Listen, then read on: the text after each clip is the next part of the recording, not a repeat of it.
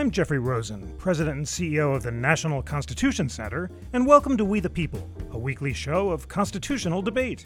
The National Constitution Center is the only institution in America chartered by Congress to disseminate information about the U.S. Constitution on a nonpartisan basis. And today we explore the constitutional dimensions of the military prison at Guantanamo Bay. This week, the U.S. commemorates the 15th anniversary of the terrorist attacks in New York City on September 11th, 2001. The first detainees captured during the War on Terror arrived at Guantanamo just a few months later on January 11th, 2002.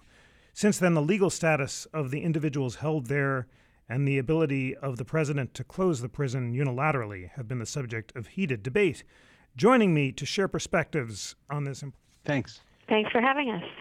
Wonderful. Well, I want to begin with the latest news. On August 15th, Pentagon officials announced that they transferred 15 Guantanamo detainees to the United Arab Emirates, which is the largest single transfer of Gitmo detainees of the Obama administration. I want to begin with you, John. Do you believe that this unilateral transfer of detainees is legal or not?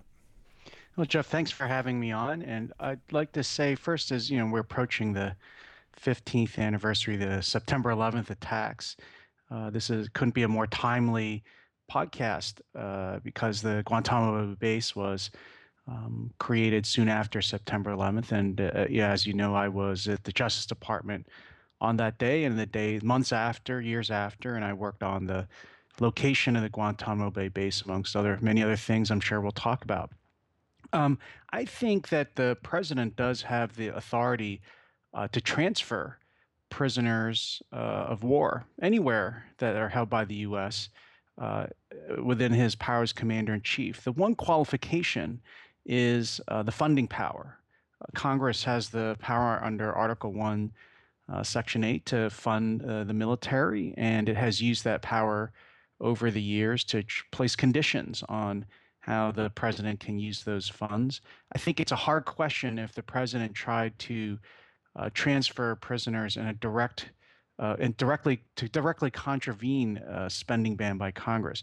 However, I think Congress hasn't tried to prevent the president from transferring enemy prisoners held at Guantanamo Bay to other countries. What it's done is tried to prevent him from transferring prisoners from Guantanamo Bay into the United States.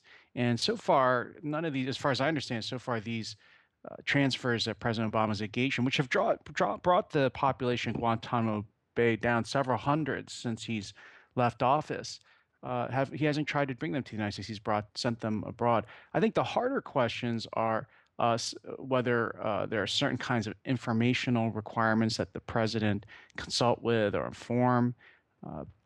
inform Congress when he's about to release people. There's arguments about whether he's complied with those when it came down to prisoner trade or prisoner release that had to do with the Bo Bergdahl case. Another hard question, I think, is the larger question whether people should be held at Guantanamo Bay at all. I certainly think it was constitutional, but there were many people who didn't and who brought a case all the way to the Supreme Court to try to stop it. And then a third important question is whether we're releasing them too quickly or to places that are unsecure.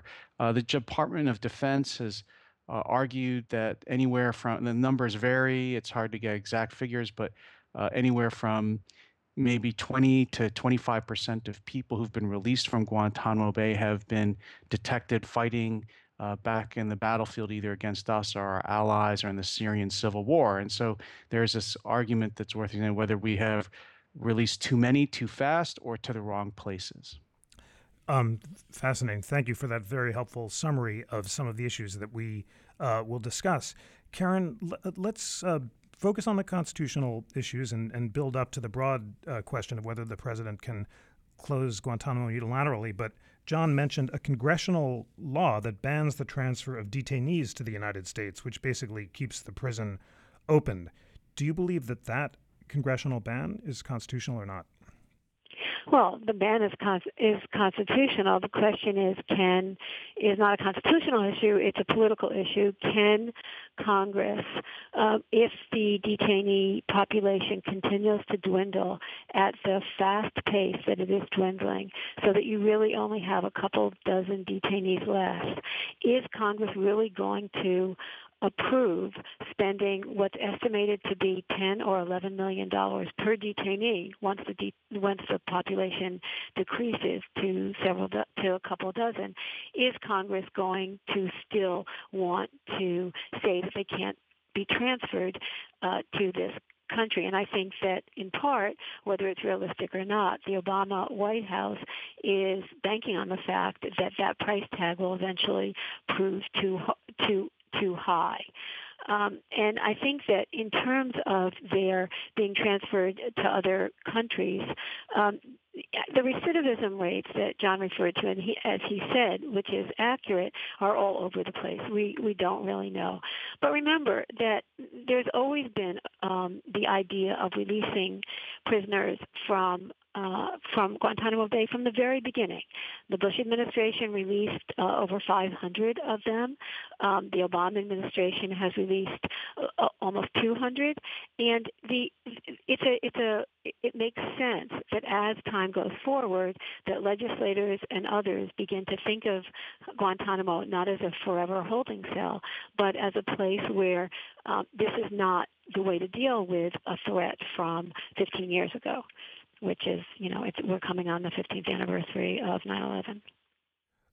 Thanks for that. So, John, as Karen says, the president may be banking on Congress's unwillingness to continue to fund Guantanamo, but what do you believe that he has the constitutional authority to close it unilaterally? You've written that executive overreach has already become a staple of the administration's policies on healthcare, immigration, education, and welfare, but to close down Guantanamo in defiance of Congress's clear, explicit, and repeated ban on the use of Defense Department funds to transfer prisoners to the United States would cross into a frontier of lawlessness never before reached by any president. Tell us more about why you believe that closing of Guantanamo unilaterally would be unconstitutional and how that reconciles with your defense of unilateral action earlier after 9/11. Yes, I think it's a great question, Jeff. First, let me say that I am a big supporter of presidential power abroad and to fight a war or to protect the national security, and that was the main theory, as you mentioned, that the Justice Department, when I was working there, rested most of the claims for the creation of Guantanamo Bay in the first place. When the 9/11 attacks happened and the United States started to capture people in Afghanistan, there was no specific congressional law about Guantanamo Bay being used as a facility. The only thing that was out there was the authorization to use military force, which is actually still the main statute that the Obama administration is relying on even today to conduct its fight against terrorism in Libya and Syria and Iraq. So I think that the president can decide as commander-in-chief where to move the prisoners. But Congress has the power to create the military bases and to dispose of the property of the United States and to regulate them. And so we have, even within the United States, all kinds of military bases that the president says he doesn't want, that the Defense Department says are excessive, a waste of money or excessive, or excessive for our military needs. Yet the bases stay open because Congress's power of appropriation is an absolute what we call plenary power. And so the president, I think this is the funny thing. I think the president could say, I want to move all the prisoners out of the base, and that's within his authority as commander-in-chief over prisoners of war. But I think that Congress can say, we're going to keep the military base open at Guantanamo Bay, and we're not going to fund any other kind of facility where you could move them. So President Obama, I think, is entitled to try to reach deals with other countries and move those abroad.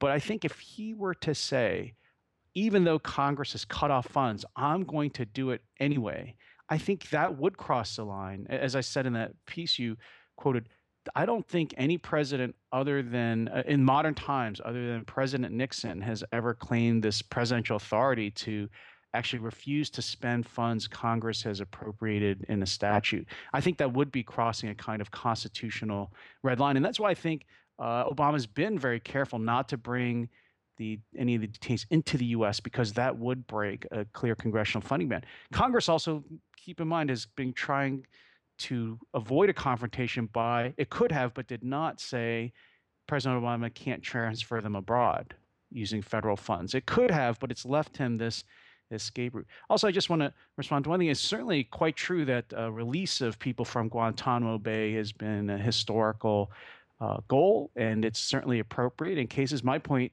and it's certain, I think actually President Bush has also released detainees who've gone back into fighting. I think that, excuse me, I think unfortunately that we haven't done a great job in identifying who to release from Guantanamo Bay if we've got about a quarter or so, or 1 out of 5 are going back into fighting. Under both the Bush and Obama administrations, because I think they both felt that it was a diplomatic problem to have Guantanamo Bay and they wanted to get rid of the problem. But the cost has been that we have over-released. We've released people that have gone back into the fight. It's not like criminal law. I think that's the whole point of Guantanamo Bay and the power of the president to detain is pursuant to his war powers. Is that this is not criminal law. It's not like, well, we let some people go who serve their time and then some of them get caught for other crimes. I mean, that's not the point of holding people during wartime. The idea of holding people in wartime is to hold them so they don't go back into fighting. You don't try them for a crime, and then you release them all when the fighting's over. Thank you very much for that. So, Karen, John has drawn an interesting distinction. He says that the president could transfer all the detainees to other countries, but Congress could keep the base open by refusing to defund it. Do you agree with that distinction, or do you take the broader position that the holding of detainees at Guantanamo itself violates the Constitution? Well, I mean, there's two things. One is keeping the base open, and other is keeping the prison facility open. There has been some discussion of whether or not the United States would give back Guantanamo Bay to Cuba. I don't think those conversations have gone anywhere, but that's very different than saying to close the prison facility itself. So I do think that the prison facility could be closed. I want to just respond to a few of the issues that John raised. One was talking about keeping prisoners of war during time of war.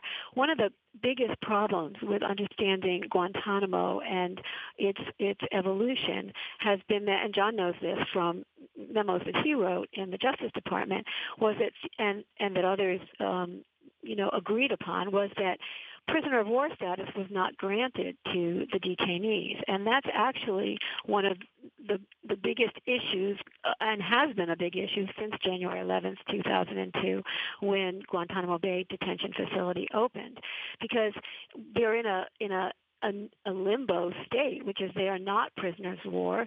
They were declared enemy combatants with sort of very amorphous rules and regulations surrounding them, and they're still in that kind of limbo.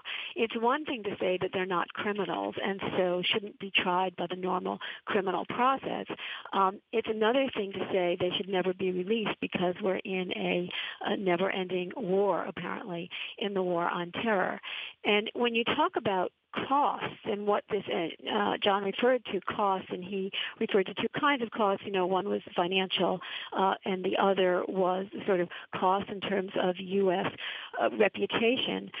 When you talk about the cost of making it apparent to the world that we don't trust our criminal justice system to try and put away people that are suspected of terrorism, that seems to me a cost to America's reputation that goes to the heart of its constitutional order and its judiciary. So I think it really depends on how you think about what the costs are both behind us and going forward.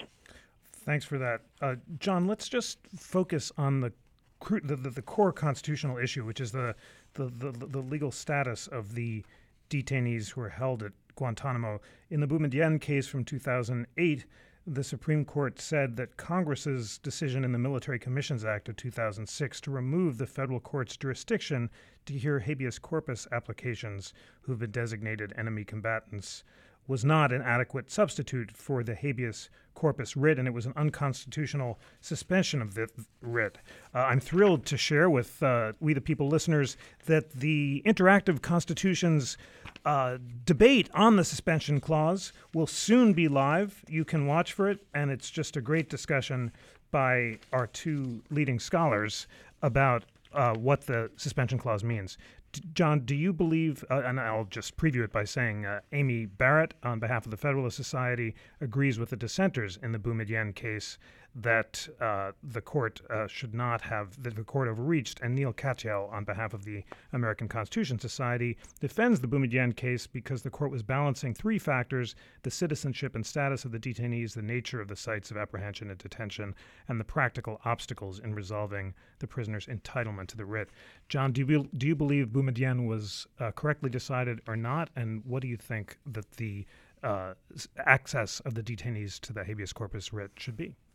I don't think the decision was correct, and I think it has to do with some of the issues that you still hear echoed in Karen's last comments. I think it's worth going back to thinking about what was the main criticisms of Guantanamo Bay back under the Bush years. And the main criticism, and it really gets encapsulated in the Boumediene case, was that the people we were detaining were not prisoners of war. They were not enemy combatants. The distinction, at least in my mind, was that people who fight against the U.S. are enemy combatants. People who are covered by the Geneva Conventions are prisoners of war. People like the Taliban and Al-Qaeda were not fighting and were not signing, were not fighting according to the rules of Geneva. So they were this broader group of enemy combatant who are entitled to less rights, in my mind. That's one thing. But people who criticized that view thought that the federal courts or the criminal justice system should be in charge of trying all of these people, that they were really criminals, and that they should have the protections of the Bill of Rights and should have lawyers and Miranda warnings and everything. And part of that attack then was to say, well, we're going to use the habeas corpus right to try to get them out of Guantanamo Bay and tried in a federal court. Now, the majority, at least, I think everyone in Boumediene in these series of cases, at least to the extent they've gone to the Supreme Court, in the end agreed that yes, the United States could hold these people as enemy prisoners, that they didn't have to be classified as criminal defendants, that they weren't going to receive the standard Bill of Rights protections and criminal justice system rights you see on Law and Order, for example. But at the same time, I think the court was wrong in extending its reach too far. Of course, it was reaching a kind of compromise. I thought that the way the law was at the time that the Supreme Court decided the first set of cases was that the habeas corpus right, at least to the extent to non-citizens, doesn't reach beyond the territory of the United States, and that there were these cases after World War II. The thing, I was a young lawyer in the Justice Department trying to figure out this question, and so we look at these cases from end of World War II, and there are cases brought by Japanese and German prisoners who are held abroad after World War II, many years after World War II, and the Supreme Court in those cases said you don't get the writ of habeas corpus. You're held as an enemy prisoner. You were captured in a war, you're not a U.S. citizen, and you're being held in Germany or Japan, no right to habeas corpus. Congress agreed. Now, the Supreme Court decided this case essentially 3 times, and each time they said, no, we think the jurisdiction of the courts over habeas corpus extends to Guantanamo Bay. It's not just me that was dissenting, or the 4 justices in Boumediene.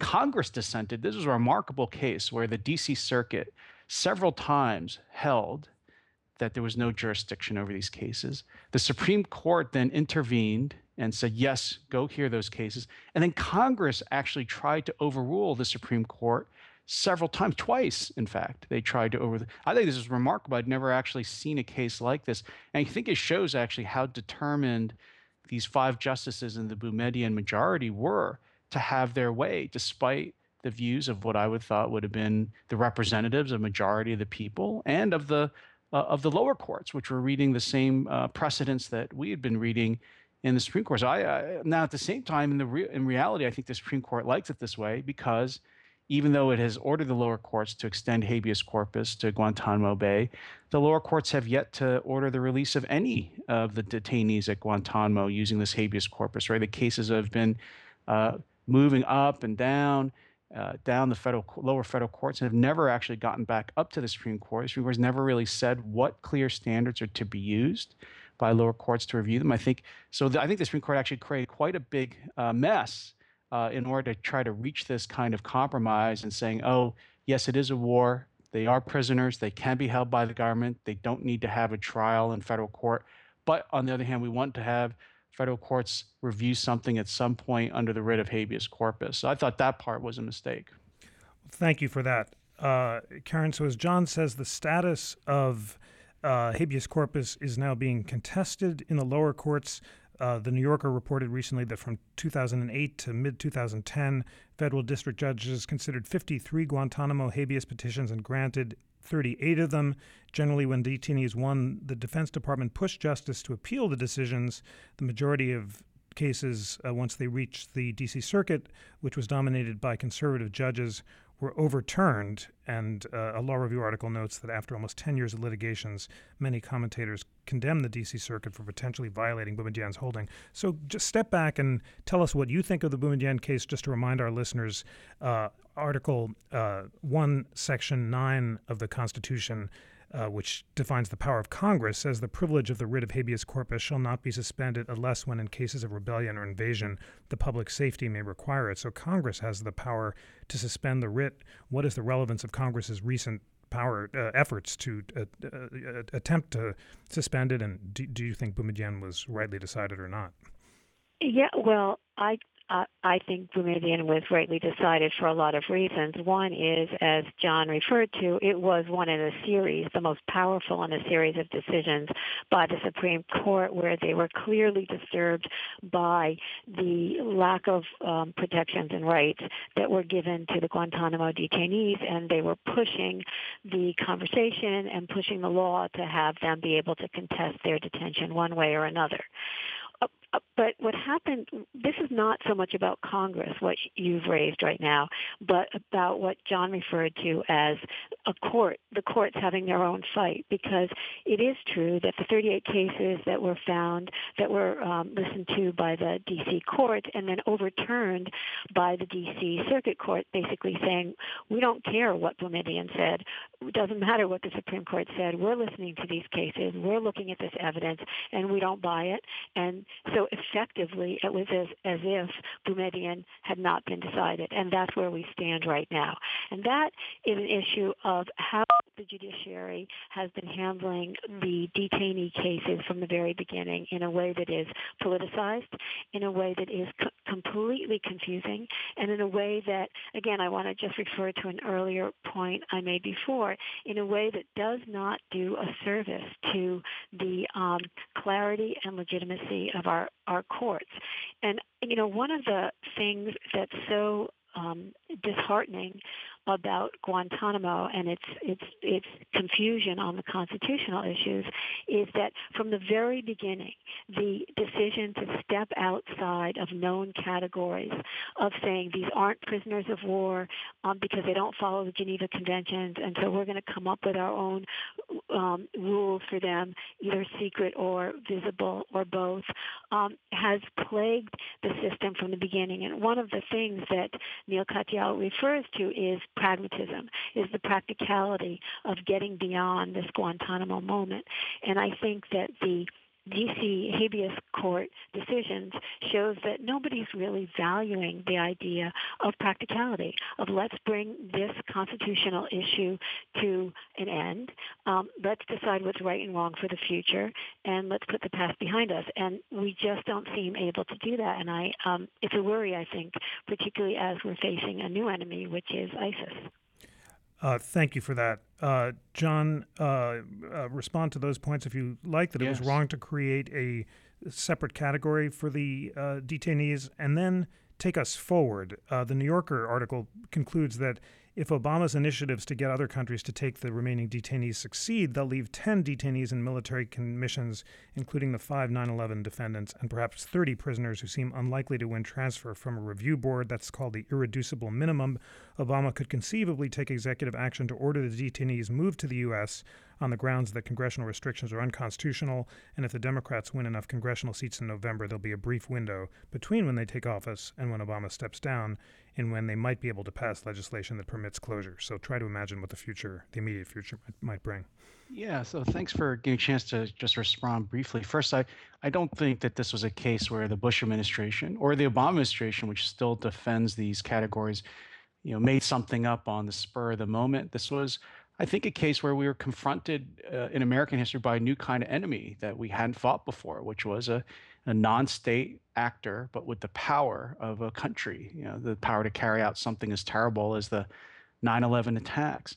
And so we had to go back to older historical ideas about fighting, about the world we fought, where we fought pirates or slave traders or people who fell outside the Geneva Conventions. And that's happened from time to time in our history.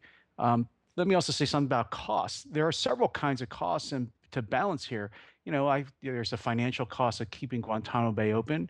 There's, I guess, this legitimacy cost about doubting our own federal courts, although I don't tend to think that's a very strong one. I don't think there's a lot of people who in the world abroad or here who think that the United States doesn't trust its federal court system by sending people to Guantanamo Bay. I just don't think it affects our federal court system really in their reputation all that much. People may think, oh, the United States is as Karen has said, is engaging in sort of freewheeling international law or is breaking past categories. And I think that is a cost. I don't think it's a very strong cost, but it's a cost. But then there's the other cost of what would have happened if the United States had to use the federal court system, which is what most of the critics of this had wanted to do back in the 2000s, and start using the federal justice system to try some of these people. Many of whom would being held under, people who are caught on the battlefield, and our soldiers aren't there collecting evidence for Article 3 court. They're not taking witness statements. They don't have control over, quote unquote, a crime scene. They weren't using law enforcement officials when they were fighting and capturing people in Afghanistan and other parts of the world.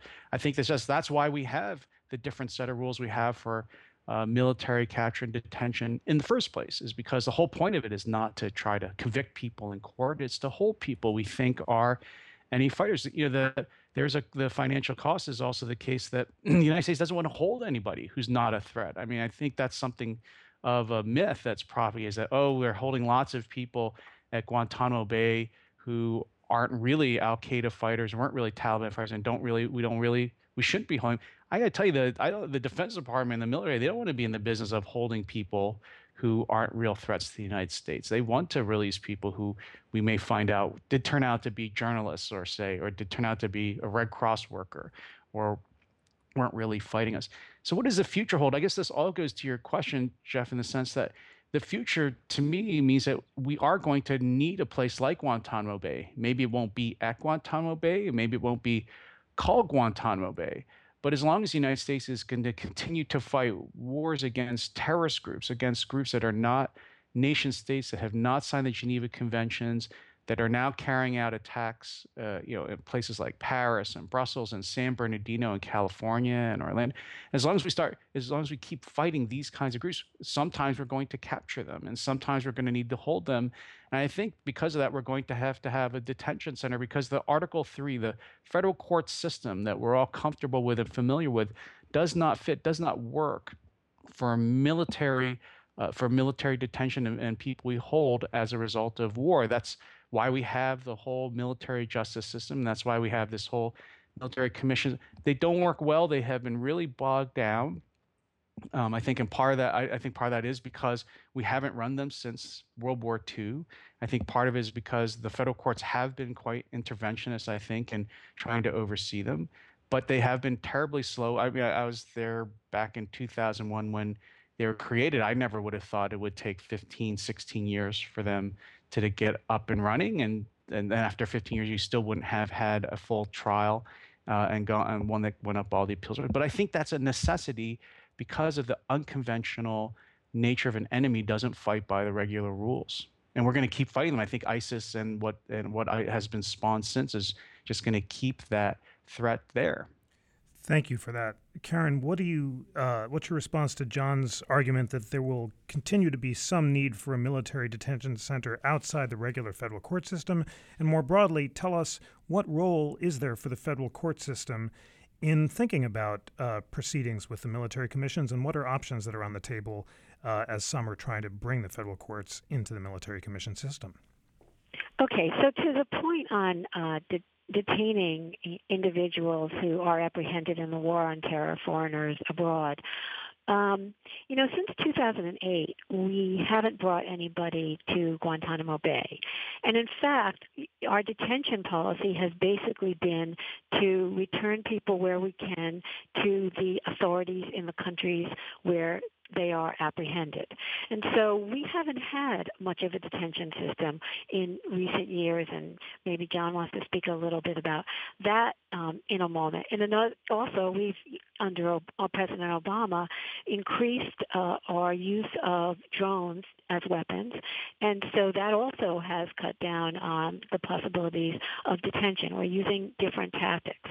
So what exactly the future of American detention policy is, I'm not so sure that the plans are to detain a lot of individuals like we did at Guantanamo, and especially because of, as John said, whoever suspected that the military commission still really wouldn't have started 15 years after 9/11. In talking about the federal courts, I want to just say a few things about the military commissions. The heart of the military commissions is the 9/11 case, which is 5 defendants accused of the conspiracy of committing the acts of 9/11, the attacks of 9/11.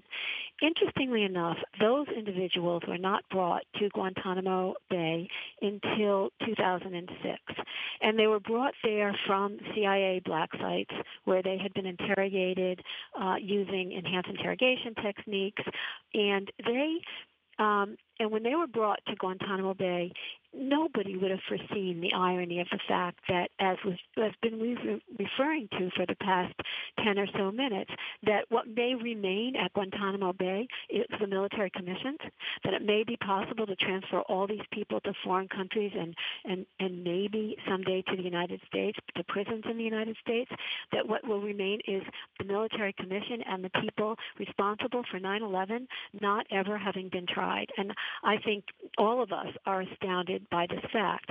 So, and as John said, the military commissions don't work well. They don't work. And after all these years, I think we have to start thinking about other possibilities. And that may be some kind of hybrid involving the federal courts in the proceedings, and recently there's been some discussion of having video conferences, video plea deals.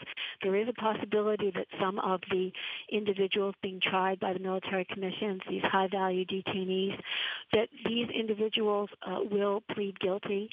Then, of course, there would be the question of where they'd be incarcerated, but that's another story.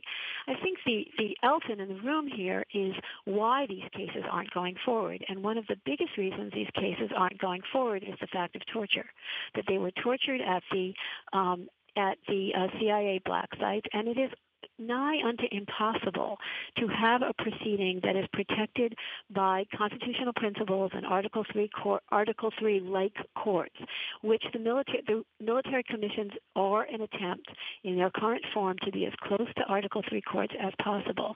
It is so hard to present evidence when it is tainted by a witness being tortured, a piece of evidence being elicited by torture, the detainee themselves being tortured. And this is the stumbling block time and time again. Now, the question of whether the federal courts could handle that better is debatable on a theoretical level, but there has been one case of a detainee from Guantanamo Bay who was brought to federal court, who had been tortured at a black site, whose torture was dealt with in pretrial hearings by the judge very effectively. The case went forward. He was convicted. He's spending the rest of his life in prison. So it's hard to say that the federal courts don't work for terrorists. This was a terrorist who had been involved in the embassy bombings attacks of 1998, which led to the deaths of over 200 people. That is not a minor episode. It was an attack against the United States embassies, and there may be a gray area between war and crime. And we may have to decide either that we have to, this would not be, what I would suggest, a new entity for something that is neither war nor crime, which is we don't have yet, or really trying to configure our federal court system to do this. Or another possibility would be for international terrorists, that there was some kind of international court that could handle these things.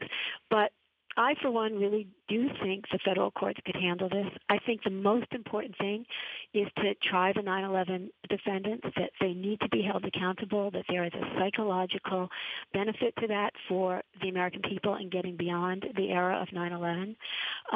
And so I think that every time we say the federal courts can't handle this, we should think of the other side of this as, what does it mean to actually have people in our custody that we have not figured out a way to try, despite all of our constitutional protections and our democratic principles?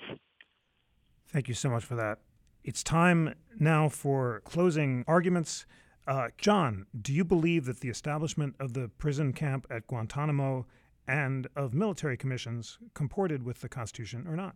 Yeah, let me say that I think Karen's entitled to her point of view, of course. I'm just glad that neither the Supreme Court, the president of two different parties, Presidents Bush and Obama, or Congress has ever agreed with that. Every time that the Guantanamo Bay case issue, whether Guantanamo Bay itself, its creation, and its purpose in holding detainees, whether that's constitutional or not, has been agreed to by all three branches of the government and has been upheld as constitutional by the Supreme Court.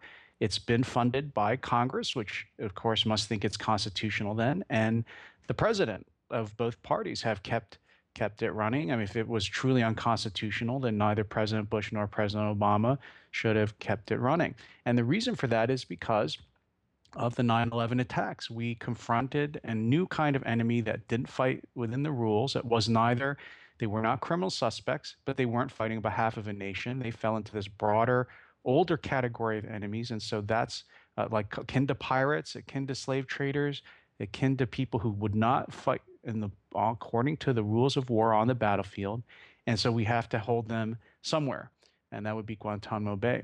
The same thing about your second question about the treatment of the people of Guantanamo Bay. I think if you took Karen at face value, you would think that Guantanamo Bay led to the torture of 800 people.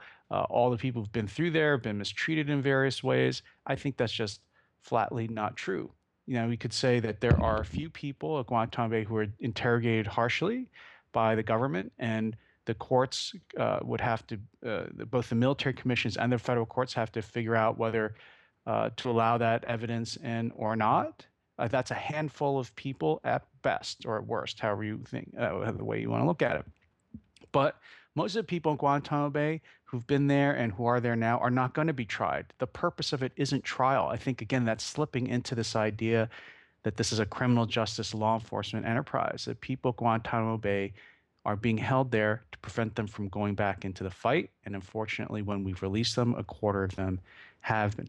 Now, what does the future hold for Guantanamo Bay? I think, again, not just that it's going to be there, but that critics should be careful what they wish for. We're living through the world of unintended consequences because of all of the litigation over Guantanamo Bay. I think what both administrations, both Bush at the end and Obama for his last 8 years, decided to do was not to capture people anymore.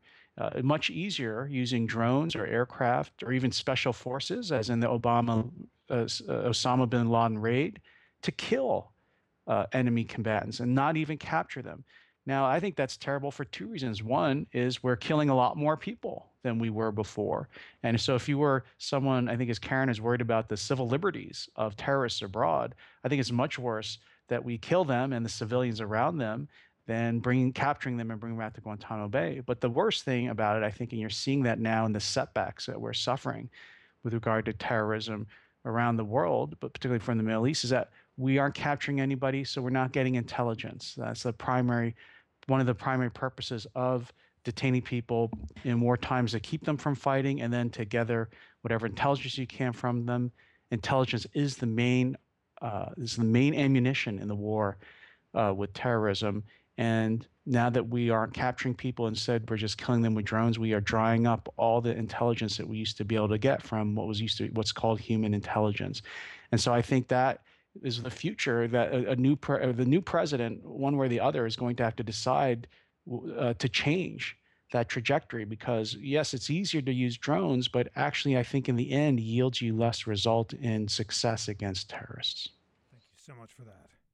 Karen, can you tell us, 15 years after 9/11, do you believe that the establishment of the detention camp at Guantanamo and the establishment of military commissions for the detainees comports with the U.S. Constitution or not? I think that those are two different questions. I think that Guantanamo was established intentionally to be outside of the Constitution, and for that reason, however many constitutional principles were brought to bear on it, it remained essentially unlawful. I think that the individuals who were associated with the military, who were on the ground during those first few months at Guantanamo, are proof of that they felt very much that there was no legal code that they could adhere to, whether it was international or domestic or the military justice code, and that therefore it was established extra-constitutionally. I think the military commissions have been established with a constitutional authority behind them, but I think that given the unconstitutional activities of the United States government in the way they treated those detainees who will be tried before the military commissions, makes them nearly impossible to try without under the conditions that are set up by the military commission. So I think it's not an easy yes or no answer, but my bottom line is that we have moved far from the protections of the Constitution in the war on terror, and that Guantanamo is one of the greatest symbols of that, and that the military commissions are an even bigger symbol of that because of the way in which they involve torture. Thank you so much, John Yoo and Karen Greenberg, for an illuminating discussion about the constitutional dimensions raised by the Guantanamo detention camp on the 15th anniversary of its establishment. John, Karen, thank you so much for being here. Thanks. Thank you for having us. Today's show was engineered by David Stotts and produced by Nicandro Iannacci. Research was provided by Lana Ulrich and Tom Donnelly. Get the latest constitutional news and continue the conversation on Facebook and Twitter using @ConstitutionCTR. We want to know what you think of the podcast. Email us at editor@constitutioncenter.org or me, Jay Rosen, @constitutioncenter.org. Please subscribe to We the People and our companion podcast, Live at America's Town Hall, on iTunes, Stitcher, or your favorite podcast app. We the People is a member of Slate's Panoply Network. Check out the full roster at panoply.fm. And finally, and this is important, ladies and gentlemen, despite our congressional charter, the National Constitution Center is a private nonprofit. We receive little government support, and we rely on the generosity of people around the country who are inspired by our nonpartisan mission of constitutional education and debate. Please consider becoming a member to support our work, including this podcast. Visit constitutioncenter.org to learn more. On behalf of the National Constitution Center, I'm Jeffrey Rosen.